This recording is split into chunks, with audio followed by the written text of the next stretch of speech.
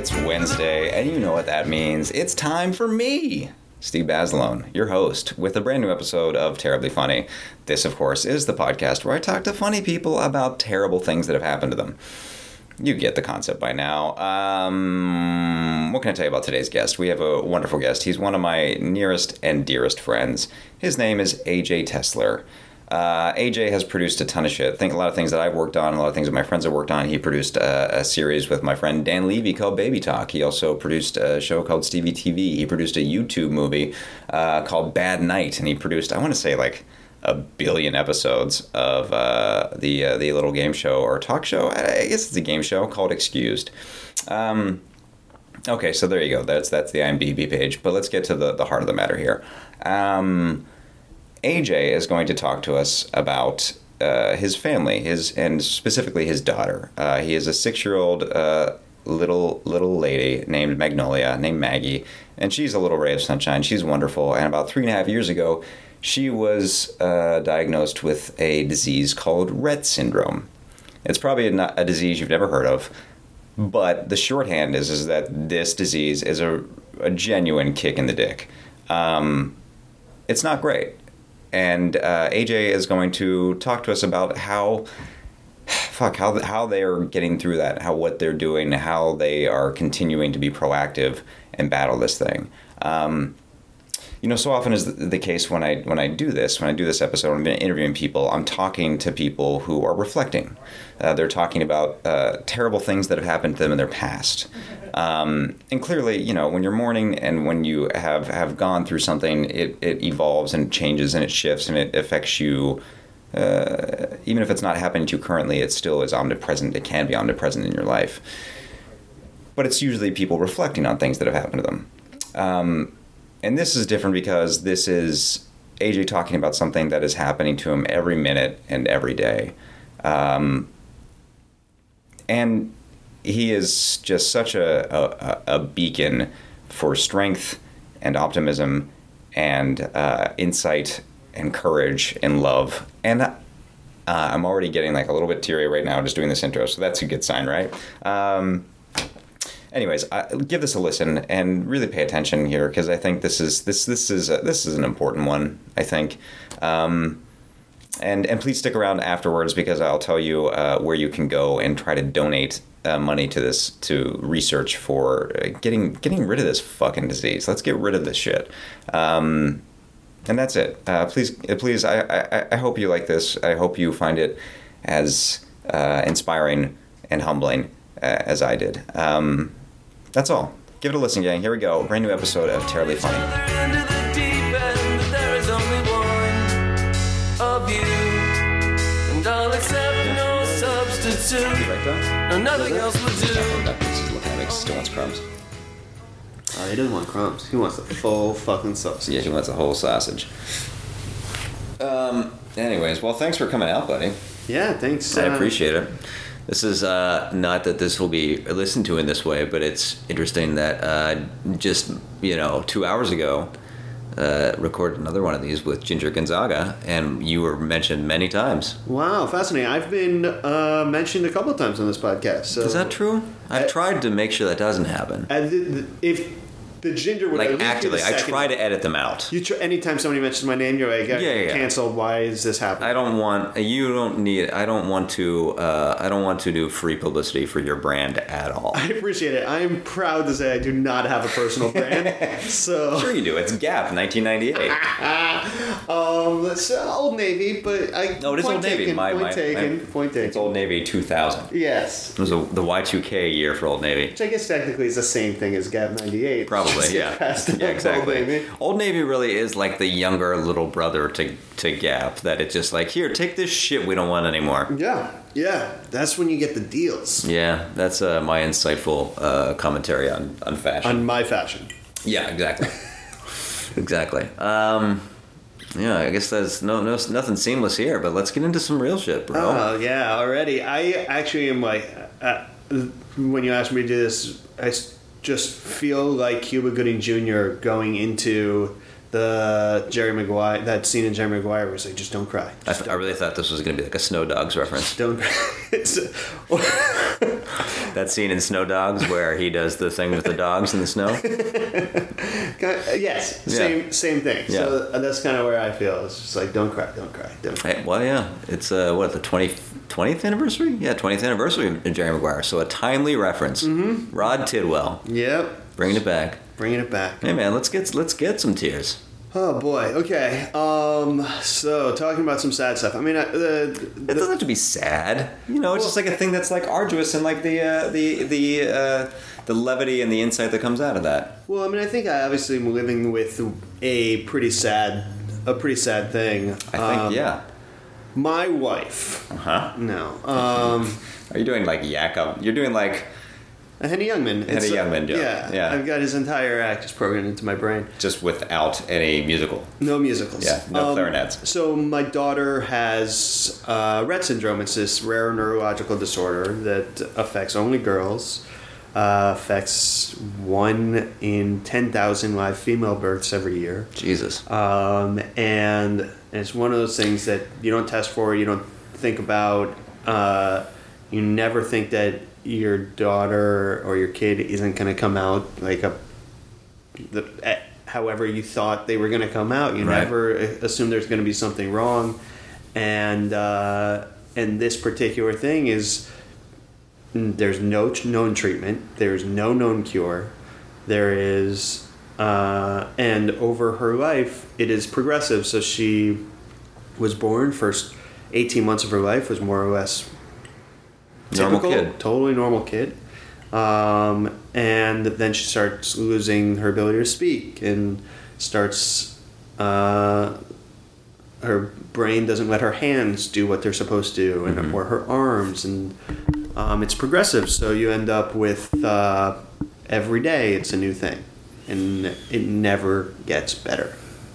And she's 4 now, right? She is 6. She's 6? She's 6. What the fuck? It goes by fast. And like when I first started talking to people about it, and I have obviously, like, I'm very public about this. And here's a selfless plug of Magnolia's Hope, which is kind of our advocacy efforts for Rett Syndrome. It's magnoliashope.com, or on Facebook or YouTube at Magnolia's Hope. And when I started doing it, and she was 3 when she first got diagnosed, and I started blogging about it, and then soon after making videos. But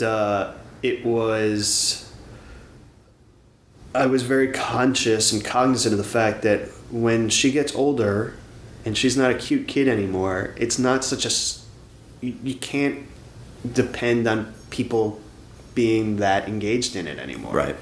And this particular disorder it is so urgent to find a cure, because it will continue to get worse. She will suffer from seizures. Her balance will continue to get worse. She will likely end up in a wheelchair.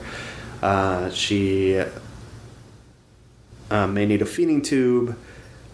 She could at any time die in her sleep. And we don't know when or if that will happen. So we're in a constant state of what is happening. Right. And the disease they've been able to prove is completely reversible, but they can't translate that to humans just yet. And they've proved in what facet, like in mice and things? Yeah, so there's, in an animal model, which in a mouse, they were able to deliver a gene therapy that completely reversed any symptoms that they had immediately before the treatment. Like mouse not moving at all, gets the treatment, running around, totally typical mouse. And so there's a lot of hope that there is a cure on the horizon. One of the organizations that we support, which is the Rett Syndrome Research Trust, is getting really close to actually translating that to humans. That's fucking incredible, right? It's pretty fucking incredible. But the time it's urgent. It needs to happen today. Yeah. The only thing that keeps us from getting this cure is funding. And so so it's infuriating to be trying to build advocacy and to get people interested in this little girl's story, because I know that it's also, as soon as she ages out of being a little girl, that becomes a much more complicated thing. People feel there's no longer activism, it's pity, and pity doesn't translate quite as well. And so, we're nervous about that, but in the meanwhile, it's just like, what do we do every day in order to try to keep our daughter in good enough shape so that when that cure exists, she'll be okay. Right. Because every day that we let the disease progress, that's a day that is harder to get back, is a day that she has to fight to get back. And I am... and so while dealing with that and dealing with, like, your kid being sick with a currently incurable disorder is an impossible situation to be in. I don't think that there's anything like that, and not that I've experienced a ton of tragedy, but like this tragedy feels like a pretty big one. Well, I think you said it early on. It's just that it's ongoing, mm-hmm. and there's not a reprieve, and you're just the only thing. You're just hopeful that you're working towards that reprieve.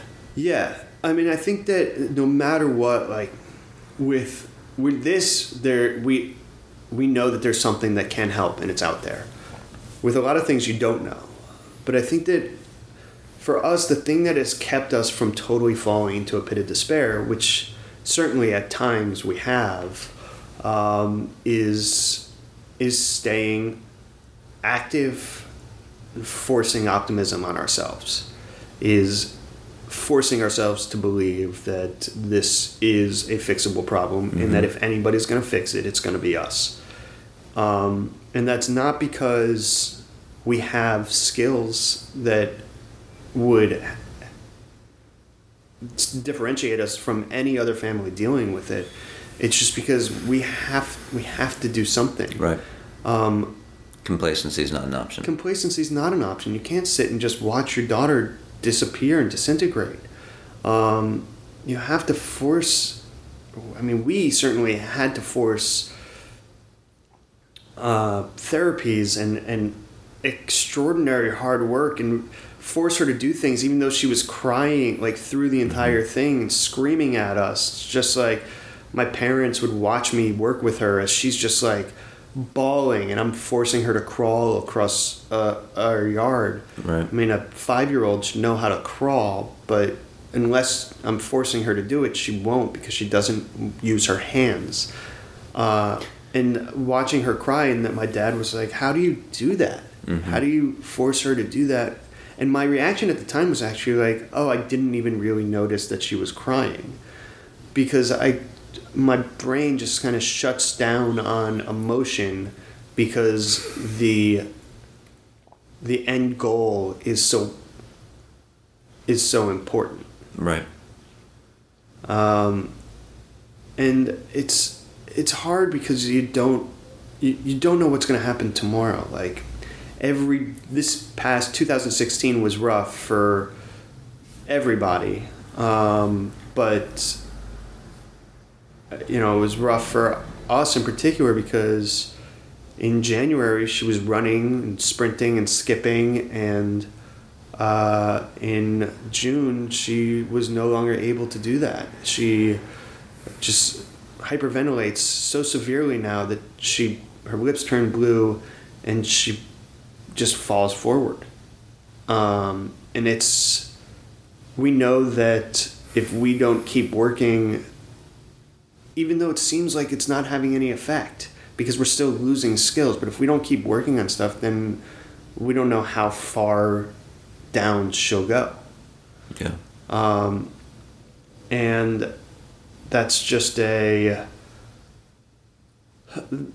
constant fight every single day, on top of all of the work and career and working on your relationship and trying to discover new things that might help, and you just fighting against this thing to keep your daughter standing up every day. Yeah, that's not great. No, it's awful. Well, just to rewind a little bit, and I just made this leap on my own. Whenever I've kind of talked to anybody about Maggie, I've kind of said that it's akin to like Parkinson's, only in little girls. So the way that they describe Rett syndrome is it's ALS, it's epilepsy, it's cerebral palsy, all wrapped into one little girl. All the symptoms of all of those things in one little girl. And every one of those things is an impossible thing to deal with. And Maggie is, and girls with Rett syndrome, all the research would show that they're cognitively intact. She understands everything. But she's in this body that just doesn't work. She can't talk. She can't use her hands. She's like breaking the skin on her hands from rubbing them so raw. She's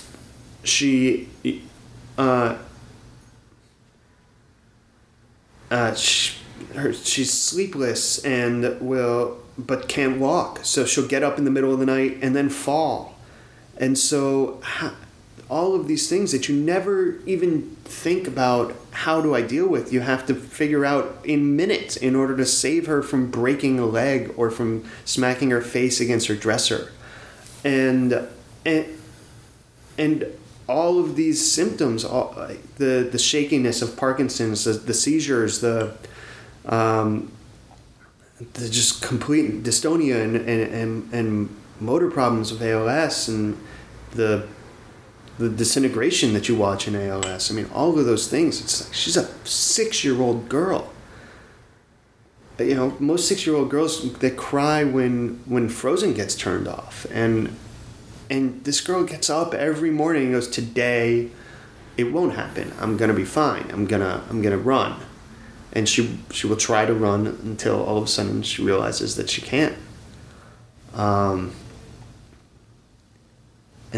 Or she'll start hyperventilating and she won't be able to breathe, and she'll look at you and you just go, "I literally can't help you. Yeah. Like, you're the only person that can help yourself right now." How do you deal with that? How do you deal with that feeling of helplessness? You spoke a little bit about, like, you know, you can't be complacent, and you have to create opportunities, and you have to be the most proactive you've ever been. But how do you deal with that sense of helplessness?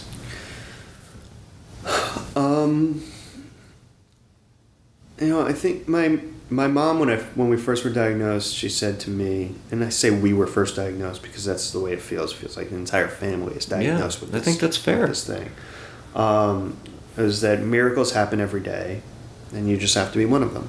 Mm-hmm. I wouldn't claim to be a religious family, and I wouldn't claim to believe in miracles. But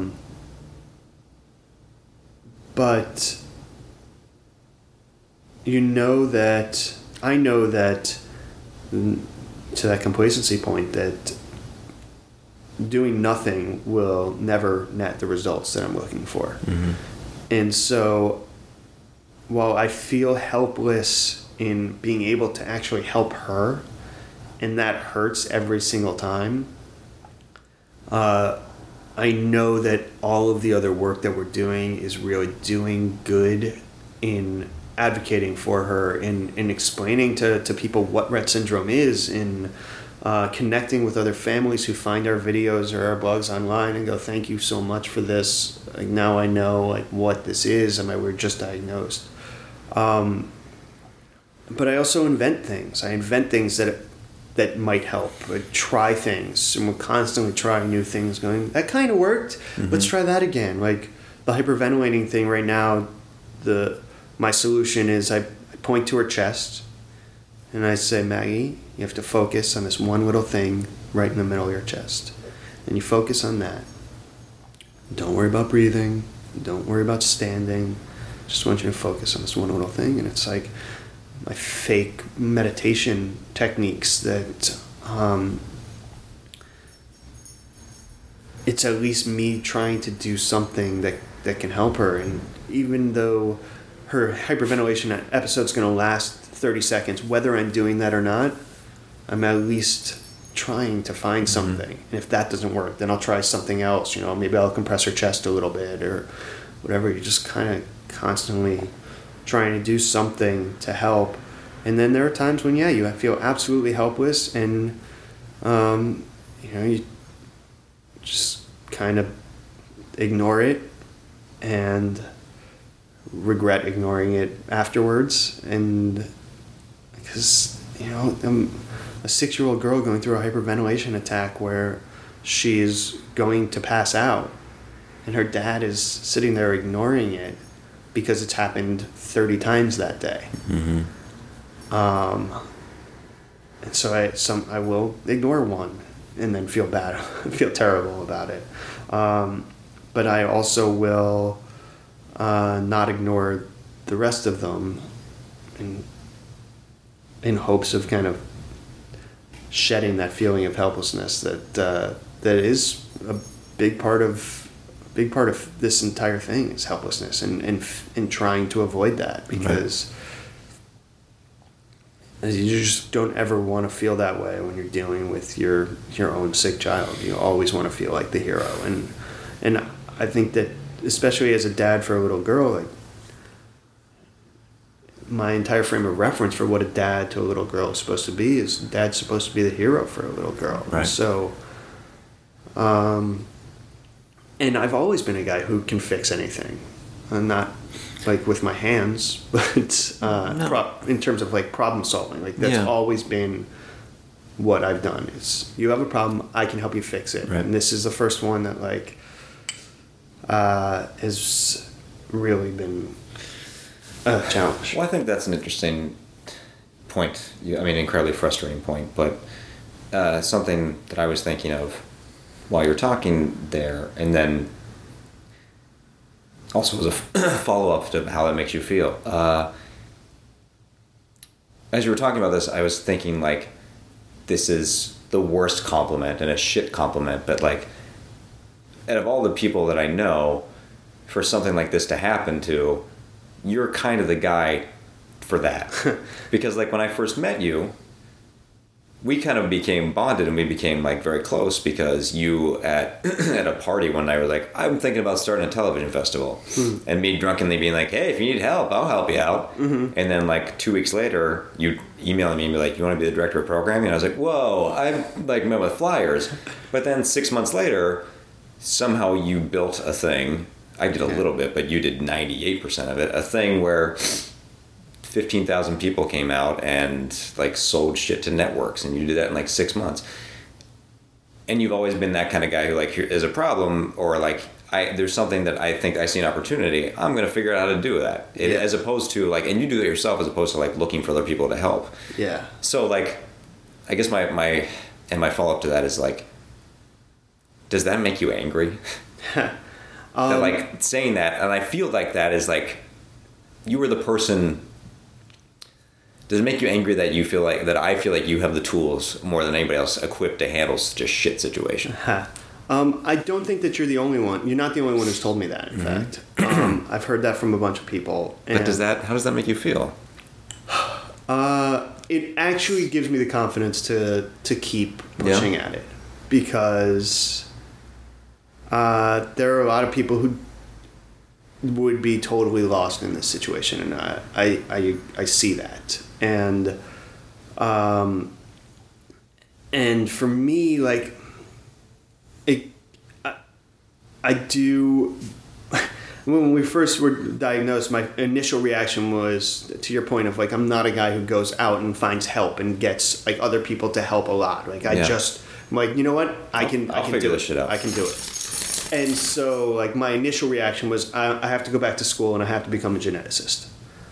I mean, that's what I'm talking about. Like, I would be like, let me find good doctors. And you're like, I'm going to become one. Right. And, I mean, I realized a few months in, like, that's absurd, right? But the only reason it's absurd is because it would take too long. Right. Not because I don't think that I still think that, like, if that was what I decided to do, you'd do it. We would do it, and we would be closer today than we were then. But that said, we're still closer today than we were then because of all the things that I decided to do just based on what I already was able to do. Yeah. And so, my wife, you know, when we were first found out about it, you know, I remember her crying and making me promise her that I would fix this, which is an impossible ask, an impossible situation to be in. But for me, it certainly gives me purpose. It certainly gives me a target. And I am much more emboldened by the fact that my friends and the people close to me believe that I can fix this than I would be if they were like, oh man, you got to go find somebody to do something about this. Because I mean that's more of a loss than me having to spend 85% of my time thinking about it and trying to do something about it. So yeah, I mean it does not bother me in the least that people think I'm the guy. No, I mean it's a great thing, but it's also, I remember, and not to make any of my past experience be anything like yours, but there was times in which when I was sick or something, and like people would say offhand, like it would be in the same way, like the same capacity, like a compliment, like, you know, you're so the moral fortitude, like the strength that you're showing is like you're the person to go through this, and right. And there was like it would feel nice, and it was like a point of pride, right? Where I'd be like, yeah, fuck yeah, I am. But on the other side, I'd be like, I don't want to be the fucking person. Yeah. Why can't I? I do though. Yeah. I do want to be the person. Like that's fucking incredible. I don't want to deal with Rett syndrome. I wish I never heard of it. I wish my daughter didn't have it, obviously. But I mean, I was doing a fundraiser monthly last year, and every time I would go up and speak to everybody, I would say, you all are here and you're a part of the solution. You're a part of this cure. And to me, like, if that's the story of my life, that in 5 years people go, well, AJ, what have you been doing for the last 5 years? And I go, oh, not much, but I did cure my daughter of an incurable disease. Then there will be nothing that could give me more pride than being a part of that solution. Yeah. So that's why, like, everything that I do has some consideration for how do I make this work in order to help Maggie? How does whatever job that I take or whatever person that I meet, how is this going to somewhere down the line lead me to a place where that person can help Maggie or amplify my voice or whatever it is? And so I think that some people fall into depression for all of this, for this. And I think that the day after we were diagnosed, I was on the phone, just trying to find out, what is this? What are we doing? Who do I need to talk to? Like, we got into one of the top clinics in the country, had a 6-month wait list. We got it in 3 weeks. I mean, it was just like, talk to families, do whatever you can. Because when you're dealing with tragedy, at least when I'm dealing with tragedy, the only way that you're not going to fall into depression, the only way that I'm not going to fall into depression, is by making sure that I'm doing everything that I can in order to change it. And I think that the times that I do get sad about all of this is when I feel like I'm not doing enough. Right. In spite of, I mean, I think from the outside looking in, it appears like I'm doing a lot. Mm-hmm. But because she isn't cured yet, I feel like I'm not doing enough. Well, that's I think that, how do you, is it hard for you to be kind to yourself because of that? Because like I will have like on the lowest stakes, I'll have like a day off, a Saturday, where like I have some work I want to get done, and then I don't, and I beat myself up over it. But that's like bullshit. It's the most bullshit, low stakes anything. But like there's also a point where like I recognize like, okay, sometimes you need a break and you have to be kind to yourself. How do you do that for yourself? Like when you have this enormous thing looming over you, do you find it hard to be nice to yourself?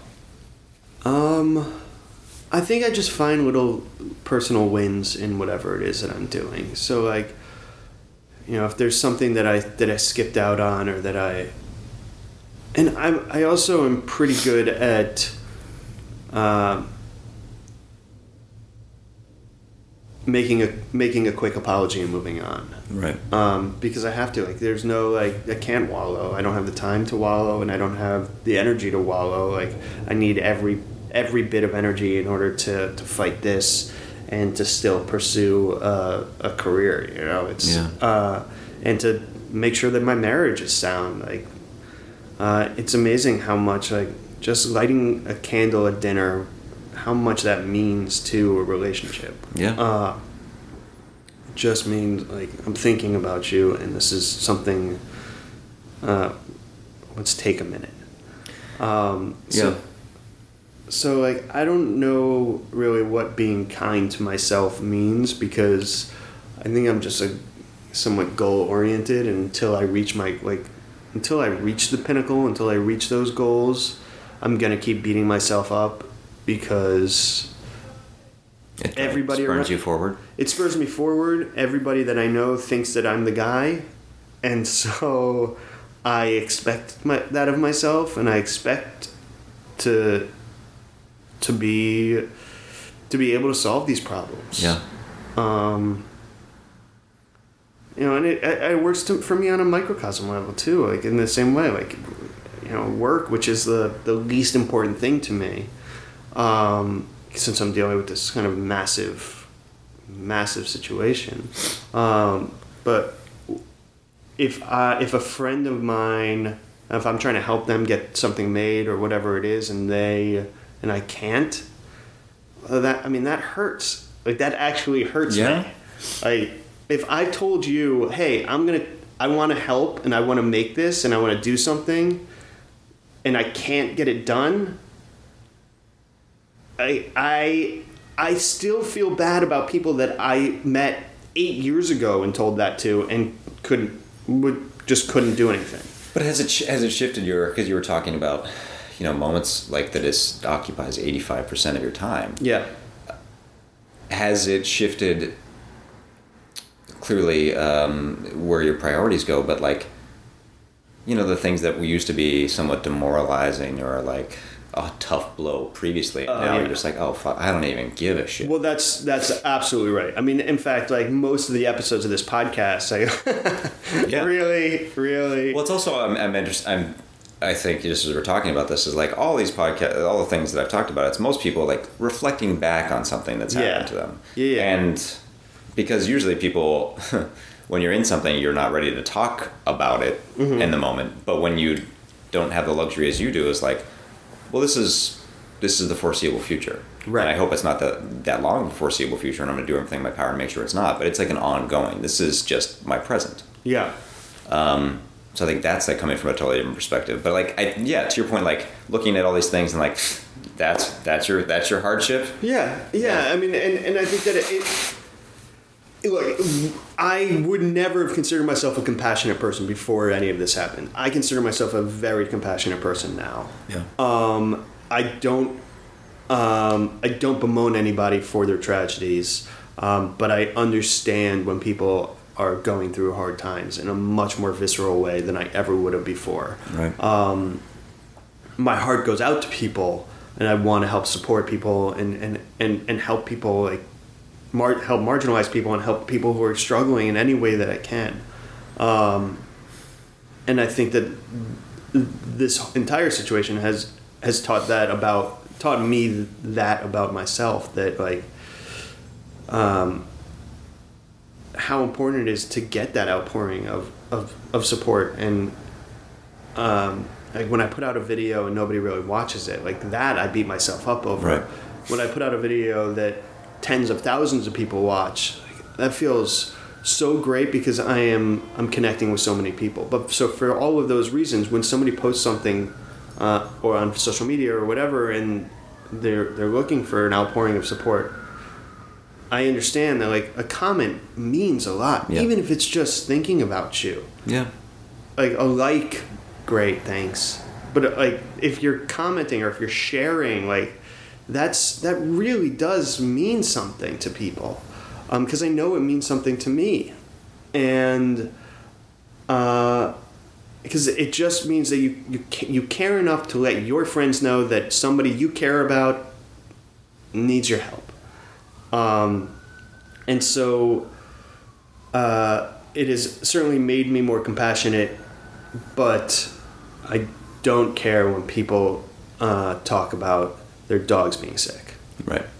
I have a broader understanding of what a real problem is versus, okay, like it's going to be okay. Call me in a week. Yeah. And don't sweat. No, I understand that. I mean, I think on a similar vein, have you had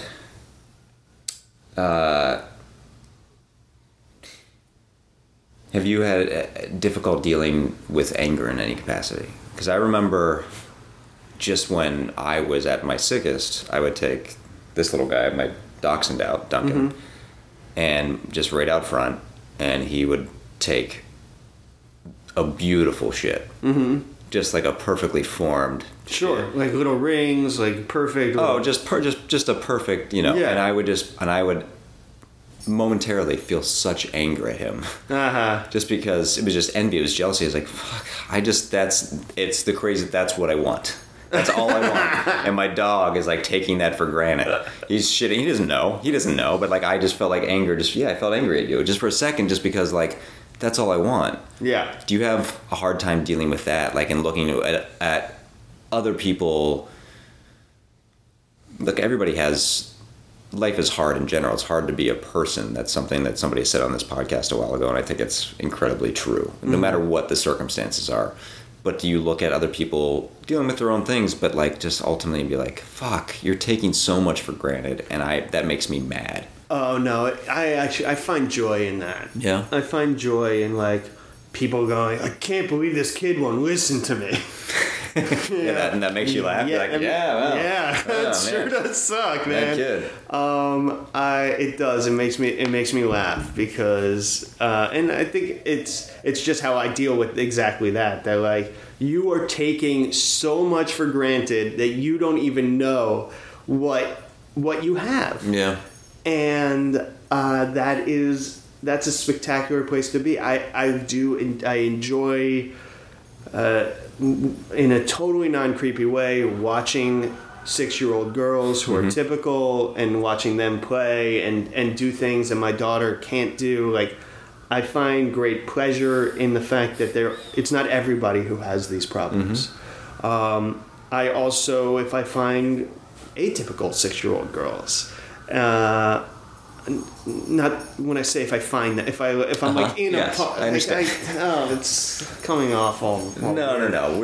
You're safe in this. This is a safe place. Yeah. Great. Anybody else talking about finding 6-year-old girls? It's not great. For you, this is fine. So even girls who have difficulties that I see it's much easier for me to see the beauty in what they can do now than it would have been before all this. And I think about myself before I had to deal with any kind of disability and like what my reaction was to kids with disabilities. First of all, I don't know that I ever really saw any of it because I wasn't looking. But when I did, it would almost always be pity. And so I understand that when people see my daughter, they feel pity. And I think that hurts. But I also think that that's not the appropriate reaction. I get it. we don't pity her, we're amazed by her. I feel bad for her, but that's different than pity. Right. I wish she wasn't in pain. I wish she didn't have all of these struggles. I wish she could do things that other kids can do. But I don't think pity is an appropriate reaction, because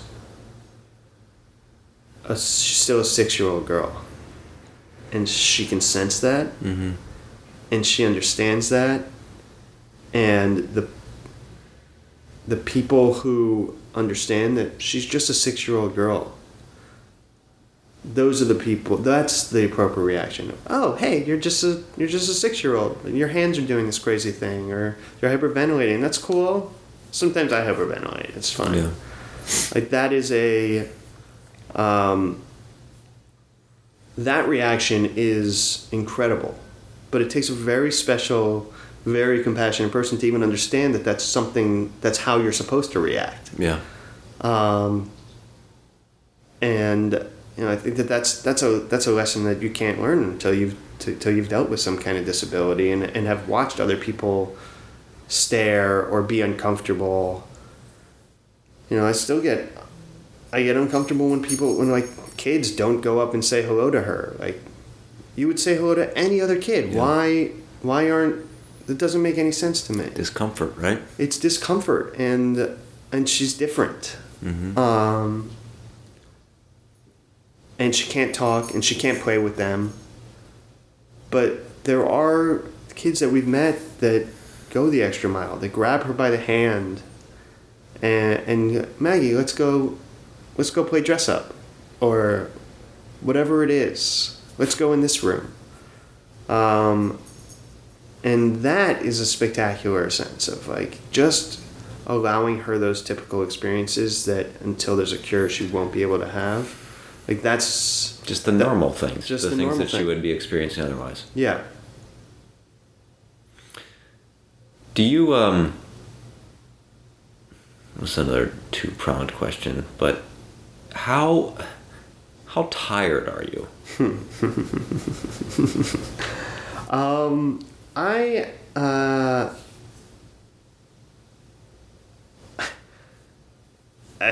There's a lot of ways to answer that. I mean, at face value, I'm very tired. One of the things with Rett Syndrome is that occasionally she'll wake up and not go back to sleep. So 2 nights ago, she was up at 12, didn't go back to sleep. Because she can't walk, I had to be up with her. That has happened infrequently, but as a result, I'm obviously tired from a sleeplessness standpoint. That said, I would be up until 1 and awake at 6, regardless of Rett Syndrome. So most of the time, my general sense of tiredness is, I think, different from most people who sleep 6-8 hours. I'm exhausted from fighting, because I have to fight everybody. I have to fight the school district. I have to fight the doctors. I have to fight insurance. I'm just constantly fighting. So the things that really make me exhausted is when the refrigerator is leaking. Right.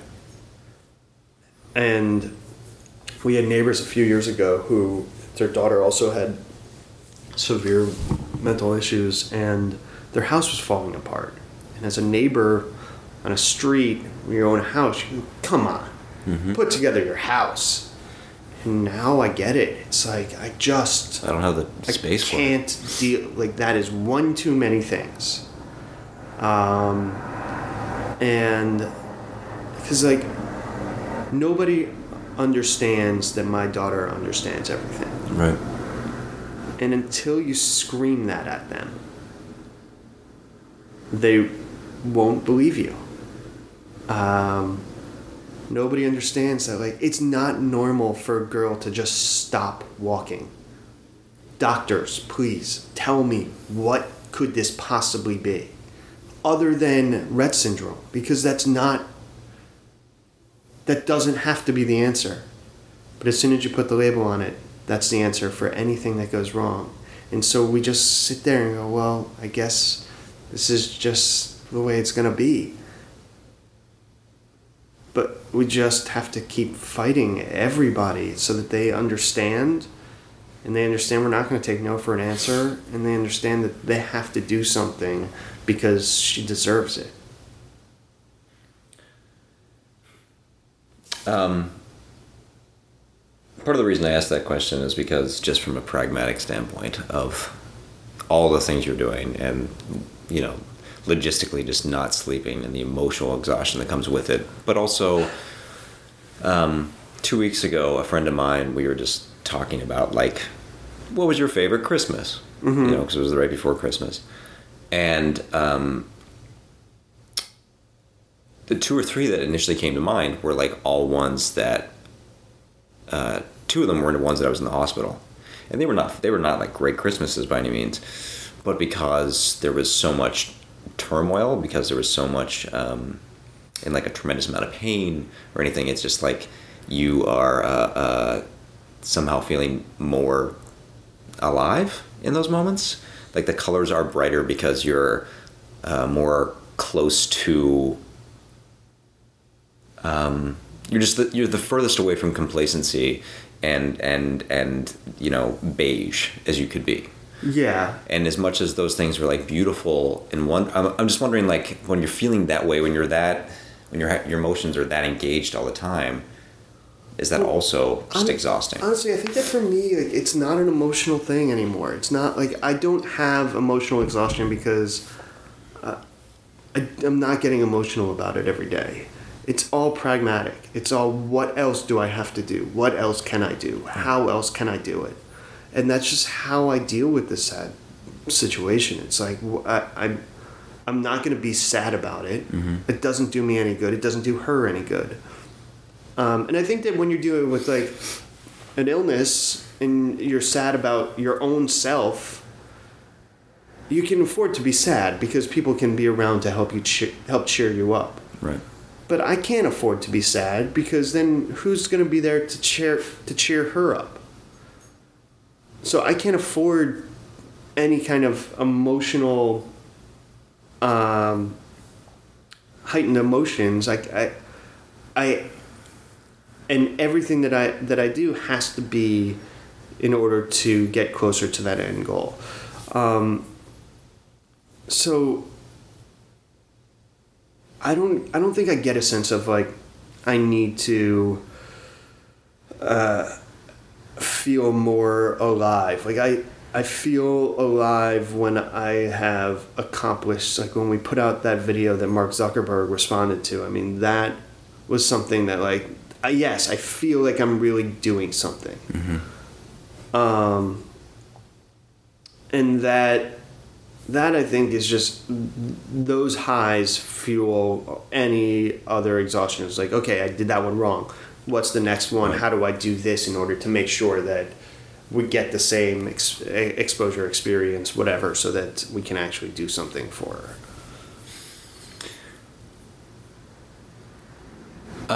There was you said just a bit ago that, 2 things. One, that people don't understand that don't get that your daughter understands everything. Right. And 2, that your perception previously and continuously of what a dad should be to a little girl as her hero. There was a moment 2 years ago where we were at our friend Dan Levy's house for a barbecue or something, and I came out back and you were holding Maggie, and I did went to the normal well of jokes that I do with you, and made some sort of joke about some shirt you're wearing. Mm-hmm. And to this day, I don't think she likes me much because she immediately was why the fuck are you making fun of my dad? And you laughed, but for the rest of the day, whenever I'd see her and say something, she's A, I know exactly what you said, and B, that's my fucking hero. Don't fuck with that guy. Yeah, I mean, she really does. it's even hard for me to understand how she gets everything, because if you ask her a question, she doesn't necessarily answer. Like, she obviously can't talk. Like, it's hard to gauge what she's picking up. And at times you go, I don't know if she's really getting this. But there are other times where, like, it's so clear that she's so funny, and she's smart, and she's mischievous, and she's snarky, and she's all the things that I am, and that my wife Jenny is, and all the things that I would have hoped my daughter would be. Which is another reason why I am so aggressively focused on trying to free her from Rett Syndrome. Right. Is because if she's anything like me, well, she's got problems to solve on her own. Yeah. But she also has solutions to offer. Yeah. I was struck when you were telling the story about her hyperventilating and you just having her focus on one thing, one point on her chest. Mm-hmm. And I think that's incredibly, useful, but it's also just beautiful. It's a beautiful notion, just focus on one thing. Yeah, I mean, it's like Jack Palance told us in City Slickers. Just that one thing. Yeah. Yeah. But, like, has that been something that you always ascribed to? How was, like, in terms of just philosophy, mantras of living, how has that changed in the last 6 years? Or the last, I guess, 3.5 years since the diagnosis?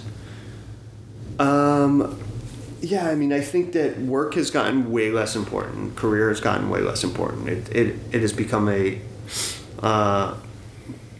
point to, it's for survival. It's not for pride or whatever it is. And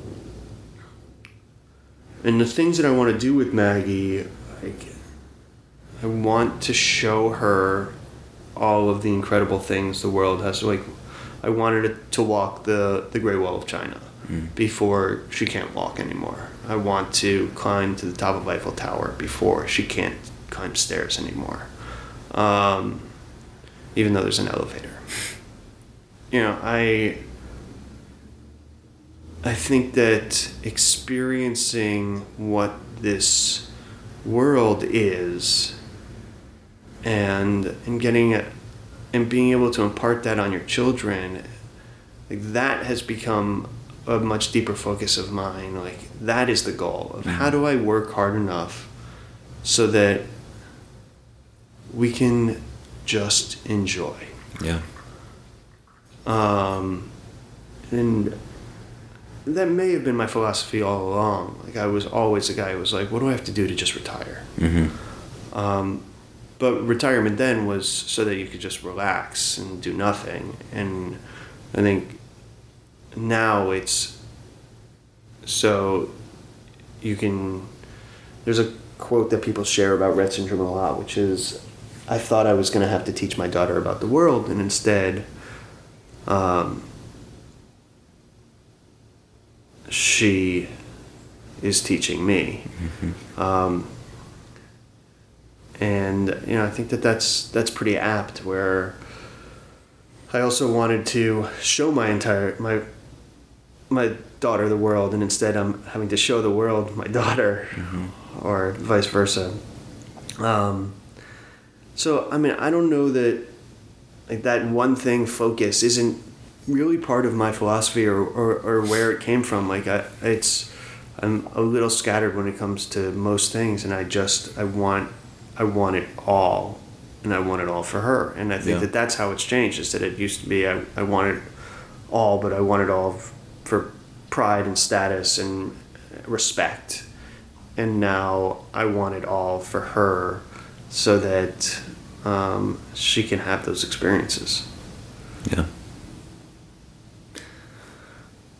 Do you, just because it is the kind of the mission statement of the show, where has been, like, the throughout this ongoing fight, where has been, like, the moments of levity, where has been the things that have been like real breaks in the clouds and the sunshine, the things that have, like, made you laugh along the way? I've thought about this a lot, trying to figure out like what is funny about this, and I think that for us, for Jenny and me, like there's no other solution than laughter. Like that's the only thing that we have to hold on to. Like it can't be sad all the time. And so we try to find the comedy in everything that we do as is, but like Maggie's still funny in and of herself. Like she can their only method of communication is an eye gaze computer where it tracks her eyes to see what she's looking at, and then that'll activate a voice. And so she the other day said, "I love you." And we were both like, "Oh my God, Maggie, that's the sweetest thing." And then she said, "Just joking, ha ha ha ha ha." And, I think that just like any family, like there's moments that you go, this is still okay. Like it's fine. This is fun.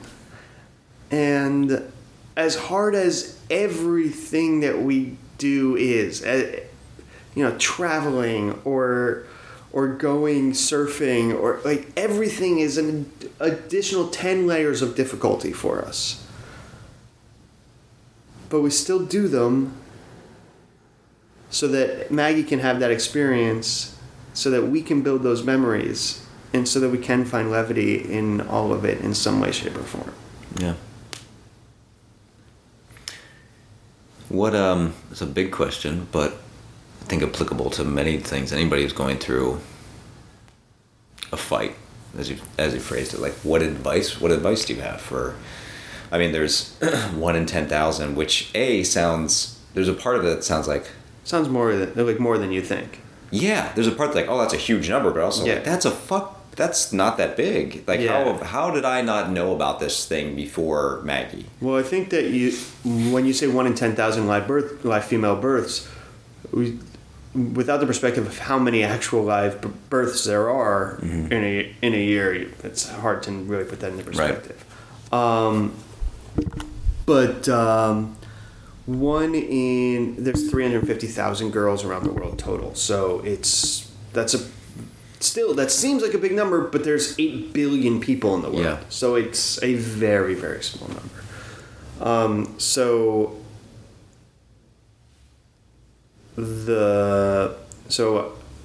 I focused on that part of your question and don't remember the rest of it. But just like, what would the advice that you give to anybody that's, I mean, your specific set of circumstances are very rare, but just anybody who's like trying to be an advocate, anybody who's trying to help somebody who's being a caretaker, who just needs to fight for somebody else. Yeah, and this is also something that I've thought about a lot, because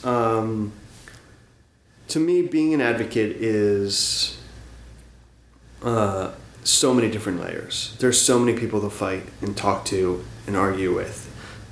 The way that I do anything is talking about it, is share your story. Be public about your story. Because otherwise, the only people who are going to help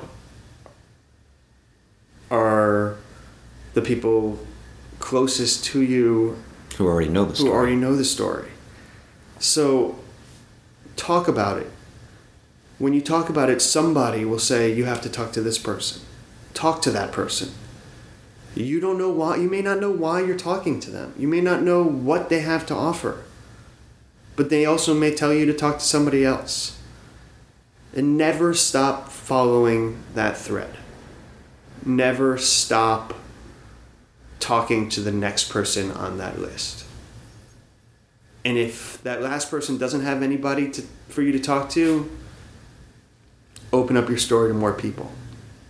Find somebody else to talk to about it. When we're dealing with a rare disease like Rett Syndrome,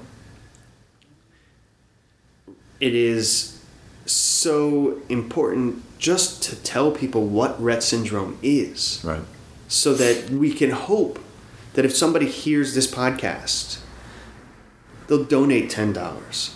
They'll subscribe to our YouTube channel. They'll learn about it, be interested in it.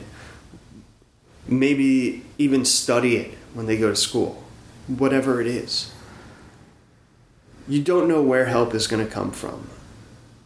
But if you hide from it, then you'll never find any of that help. And you talked about it early too, and I don't know if it was before we were recording, but about being bold. And the bolder you are, the stronger you can be, because you'll be bolstered by more people than you could even imagine would be there for you. We've had hundreds and hundreds of people donate to this cause, because all small donations. We've had thousands of people watching videos who have never heard of Rett syndrome before. We've had people from all over the world reach out to us and thank us for doing this. And we're not doing it for the thanks. We're not doing it because we want somebody in Brazil to email us. We're doing it because our daughter doesn't have a voice. She can't yell at anybody to help her. And so we have to. So if you're dealing with a situation like this or similar, or there's a disability, or there's a medical emergency, whatever it is,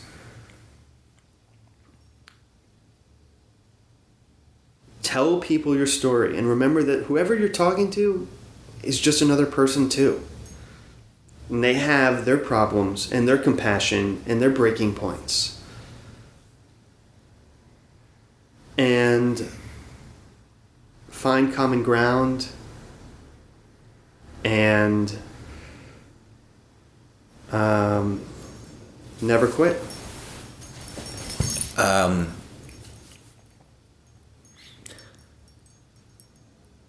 Yeah, I think that's really good advice. I think in one thing I've kind of talked about a lot in doing this. It's mostly come from people talking about things that are ongoing. Mm-hmm. When I've talked to people on this podcast about depression, because that's something that, is ongoing in whatever capacity.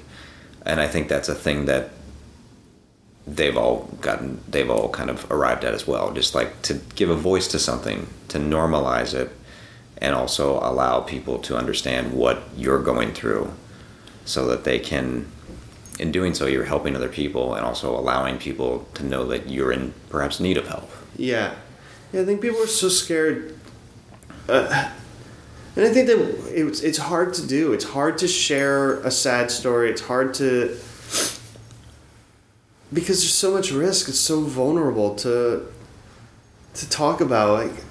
Honestly, it hurts to share a video that nobody watches, because it just feels like nobody cares. Yeah.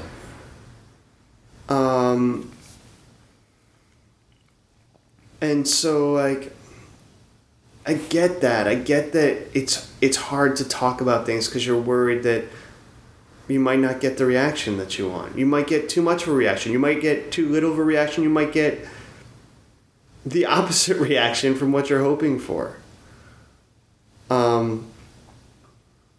But social media is a powerful tool, and it really does allow you to find people who know what you're going through, who've been there, who've done that. And that is an incredibly useful tool whenever you're going through anything at all, of finding people who have already blazed that trail. The reason we're close to a cure with Rett syndrome isn't because I started making videos 3 years ago, but it's because hundreds of thousands of women 20 years ago were willing to subject themselves to studies that there was no hope of any positive response from. You know, everybody has to take a risk if you want to actually make a difference. And you know, I think that if you don't think that your life is what you wanted it to be, just remember that your life's not over yet. Fuck, man. I can tell just how great of an advocate you are just by how articulate you are about these things and making something that is a very unique experience, very incredibly universal. And I think that's, you know, kind of what you have to do in order to galvanize people to help, to be engaged. Yeah, not everybody is going to deal with Rett Syndrome, but everybody knows what it's like to have a sick kid. And everybody knows what it's like to have a loved one fade away. And not everybody knows what that's like when it's a 6-year-old. But when it's a 6-year-old, everybody knows that it's at least worth trying to help. With anybody, it's at least worth trying to help, because I mean, mankind is an incredible creature. We have done incredible things. And the idea that we could eradicate this incredibly disabling disorder has got to be something that people around the world can galvanize around. I mean, I don't know what polio was like. It sounds terrible. Not great. But we haven't cured anything really since then. Yeah. But this could be next. Have you allowed yourself to think about what life will be like after Rett?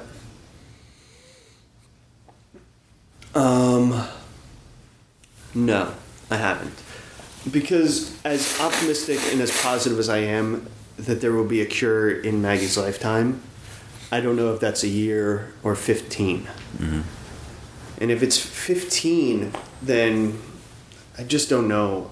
I don't even know what my tomorrow is going to be like. Right. So I think that I stopped kind of worrying about or getting excited about the future because I don't know if she would be able to walk tomorrow. And so I don't have the space to like pontificate about the future. I get it is, and you asked about the philosophy of it, and honestly, like, it has made me live in the present so much more than I ever could have imagined I was even capable of, because I can't worry about tomorrow, because tomorrow is going to be terrible unless there's a cure, in which case it'll be great, and those are two entirely different things for me to worry about and plan for, which I just can't do. So I also can't worry about what she used to be like before all these symptoms started happening, because then you just get so angry that this terrible thing exists and has taken so much from your kid. So you just go, okay, today we woke up, you had a smile on your face, I asked you what you want for breakfast, we eat, we'll go from there. And I think it's a very Los Angeles, Californian thing to talk about living in the moment, and it doesn't mean anything. And the other thing that I have found incredible is all of the quotes and advice that you see everywhere. It's ubiquitous, right? And as a person living your life, you go, who cares? Yeah. You got to live your life in the now. You got to be present all the time. Yeah, whatever. I'll deal with that later. It is incredible how much we ignore all of that advice, which is really the only thing that feels like actually matters, is just being there and just being present. It's incredible to me. Is that a thing that you are grateful for? Yeah. Honestly, worrying about the future caused me so much more stress than worrying about today. Yeah. I just have to, honestly, like to me right now, not at this moment, but most days it's like, just got to make it till 7. Mm-hmm. If I make it till 7, I can coast most of the rest of the night. Mm-hmm. And that's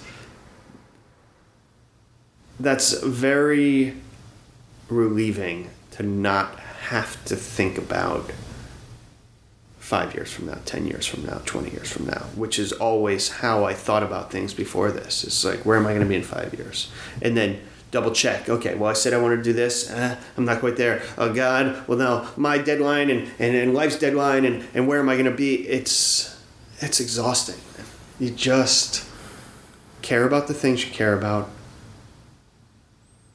Love the things you love. You got one life to live. If you don't like it, change it. And that's what I'm trying to do. My life is not how I dreamed it. It's not what I thought it was going to be. So I'm going to keep trying to change it until it is.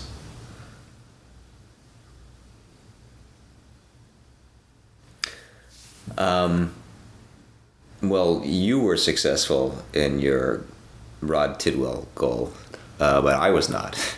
I definitely cried a bunch. Well, I mean, I may have been successful in my Rod Tidwell bit, but not so much in my Cuba Gooding Jr. from Radio bit. So. Oh no! Well, sure. I was thinking more Lightning Jack. That was more Isn't that the same movie? Wait, isn't Lightning Jack just the Tropic Thunder joke about radio? They're all very tied in there, man. Lightning Jack. He was mute with Paul Hogan, and it was a Western. Radio I never saw, so I can't really. I know he was on a football team and mentally challenged, so he spans from radio. He's got range. He does. And guys, I mean, honestly, like I know that you don't like to talk about people who are going to be on your podcast later, but I think because it's Cuba Gooding, it's okay. So when he's on, you can bring up this episode. Yeah, I think that's fair. Yeah, I think that's fair. Well, thanks for letting me talk about it all. Honestly, buddy, it's a really pleasure. Yeah, man, I have the most respect, and yeah, you're an inspiring person. You and your whole family, and I love you. Thanks. We love you too, man. Thanks, buddy. I appreciate it.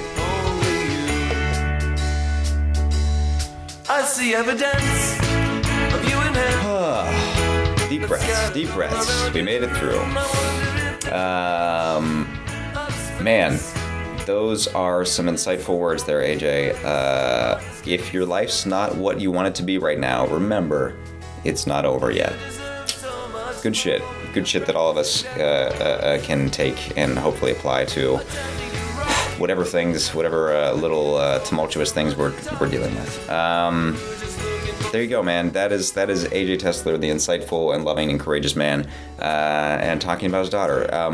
If you like this, thank you for listening to this. If you're moved by this, if you're inspired by this, if you're just a person of means, please, go to, I usually don't do this, but go to Magnolia's Hope. Go to rettgive.com. It's RETTGIVE.com. And, if you can leave a couple shekels there, that would be immensely helpful, because this is a thing that is very possible. We're very capable of beating this thing and giving this lovely little girl and so many other little girls across the world, a brighter future. Give them back the faculties that so many of us take for granted on a day-to-day basis. That's it. That's all. Thanks for listening. Thank you so much for AJ for coming out and just being so vulnerable and just inspiring on a day-to-day basis. That's it, gang. Other thank yous to Hayden Fongheiser for doing everything behind the scenes. You're a gem, Hayden. Also, thank you to Julie Pod and Kingdom Flying Club for art and music. And thanks to you guys just for coming along on this little journey. Feeling, without sounding too hippy-dippy, feeling very grateful right now. You guys are great. I hope you have a great week. Great, great, great. I need to get a thesaurus and get some more adjectives, don't I? Well, we'll work on that. But anyways, have a great week. Love you.